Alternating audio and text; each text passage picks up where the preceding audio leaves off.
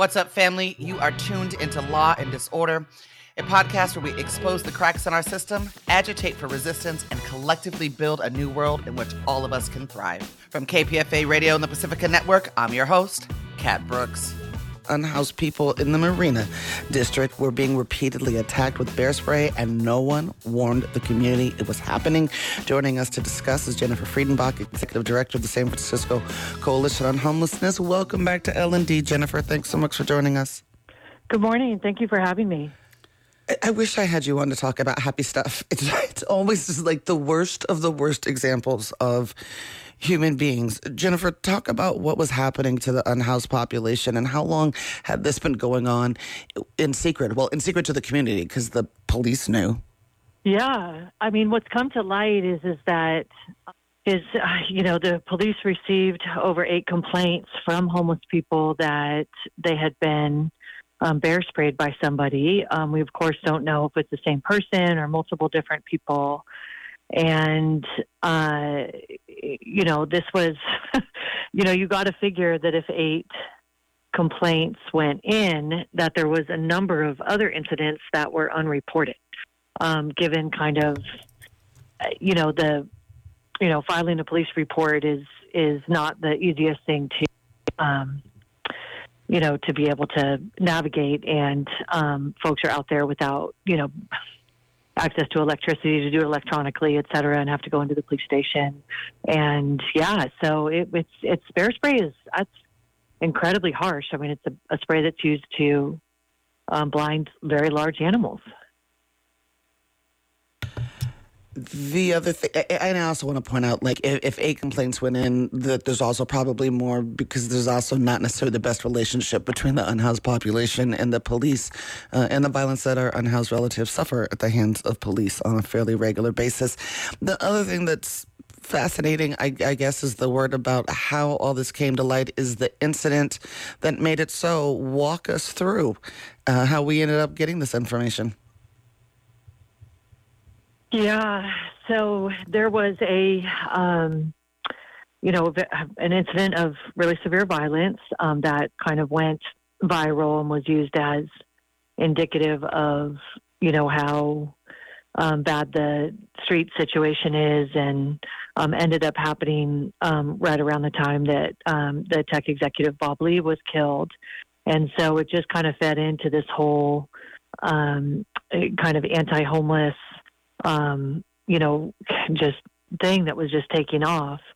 And once, the public defender's office started looking into this and found, of course, was told by their client that, they had been bear sprayed, I'm assuming. And then they looked into getting the police, if there was any other incidents, and it all came to light in court when there was a court hearing that there had been that the individual who had supposedly, all of this, is yet to be proven, et cetera, but that the person who was incarcerated for the perpetuation of violence had been bear sprayed, and that the public defender's office was claiming self-defense. And so then, that was around the time that it turned out the Bob Lee killer ended up being a personal situation. So it's really just this, I think, illustration of just how crazy all these news cycles are, and so quick to jump to assumptions, and how much, there's how much bias there is against unhoused people and assuming they are to blame for things. Yeah, I'm just going to really quickly walk my listeners through the specifics because I do think it's important. So there was a fire commissioner, Don Carmigiani, who was allegedly assaulted by an unhoused person. Turns out that unhoused person had previously been bear sprayed within the vicinity of where this incident with the fire commissioner took place. And so that is why they're saying it was self-defense. And that is how these other cases came forward. Jennifer, This is being sensationalized right now, right? I think in part because this is a case dealing with the fire commissioner, but violence is a daily occurrence for unhoused people, or at least the threat of violence for unhoused people at the hands of the housed community, right? I mean, we all just watched that horrific video of that woman being hosed down by that business owner or homeowner or whatever he was. But these are like glimpses that we catch, sort of like police violence, right? Owner. A gallery owner, thank you. We hear a name now and then, but 1,300 people end up killed by police every single year. Same thing here, yeah? This is part of what happens to our unhoused community regularly.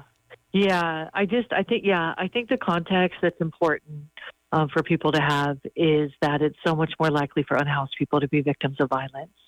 And so you have a situation where, folks don't have doors to lock. They're sleeping rough.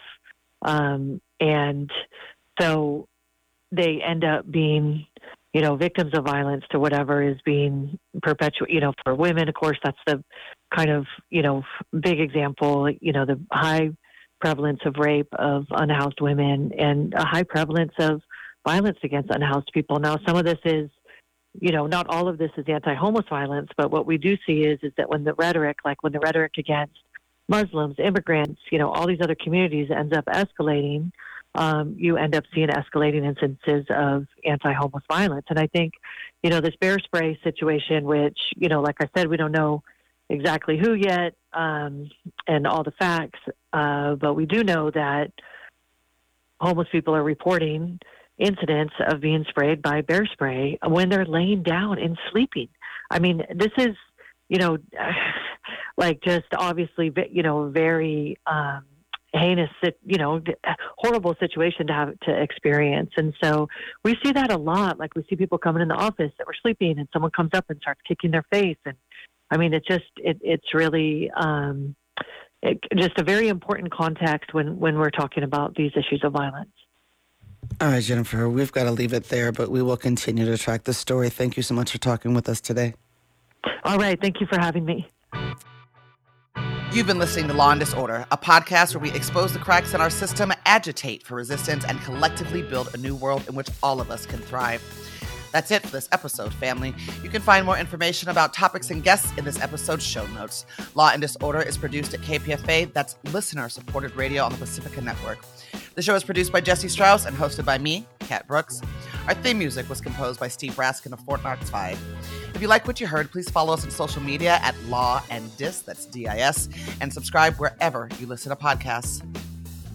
Feel free to holler at us about something you heard or send us a show idea at lawanddisorder@kpfa.org. You can also find our content live at 8 a.m. weekdays on KPFA. That's 94.1 FM in the Bay Area. Our show and all of KPFA's programs are funded exclusively by you, the listener. And if you're in a position to support us, please donate today at kpfa.org.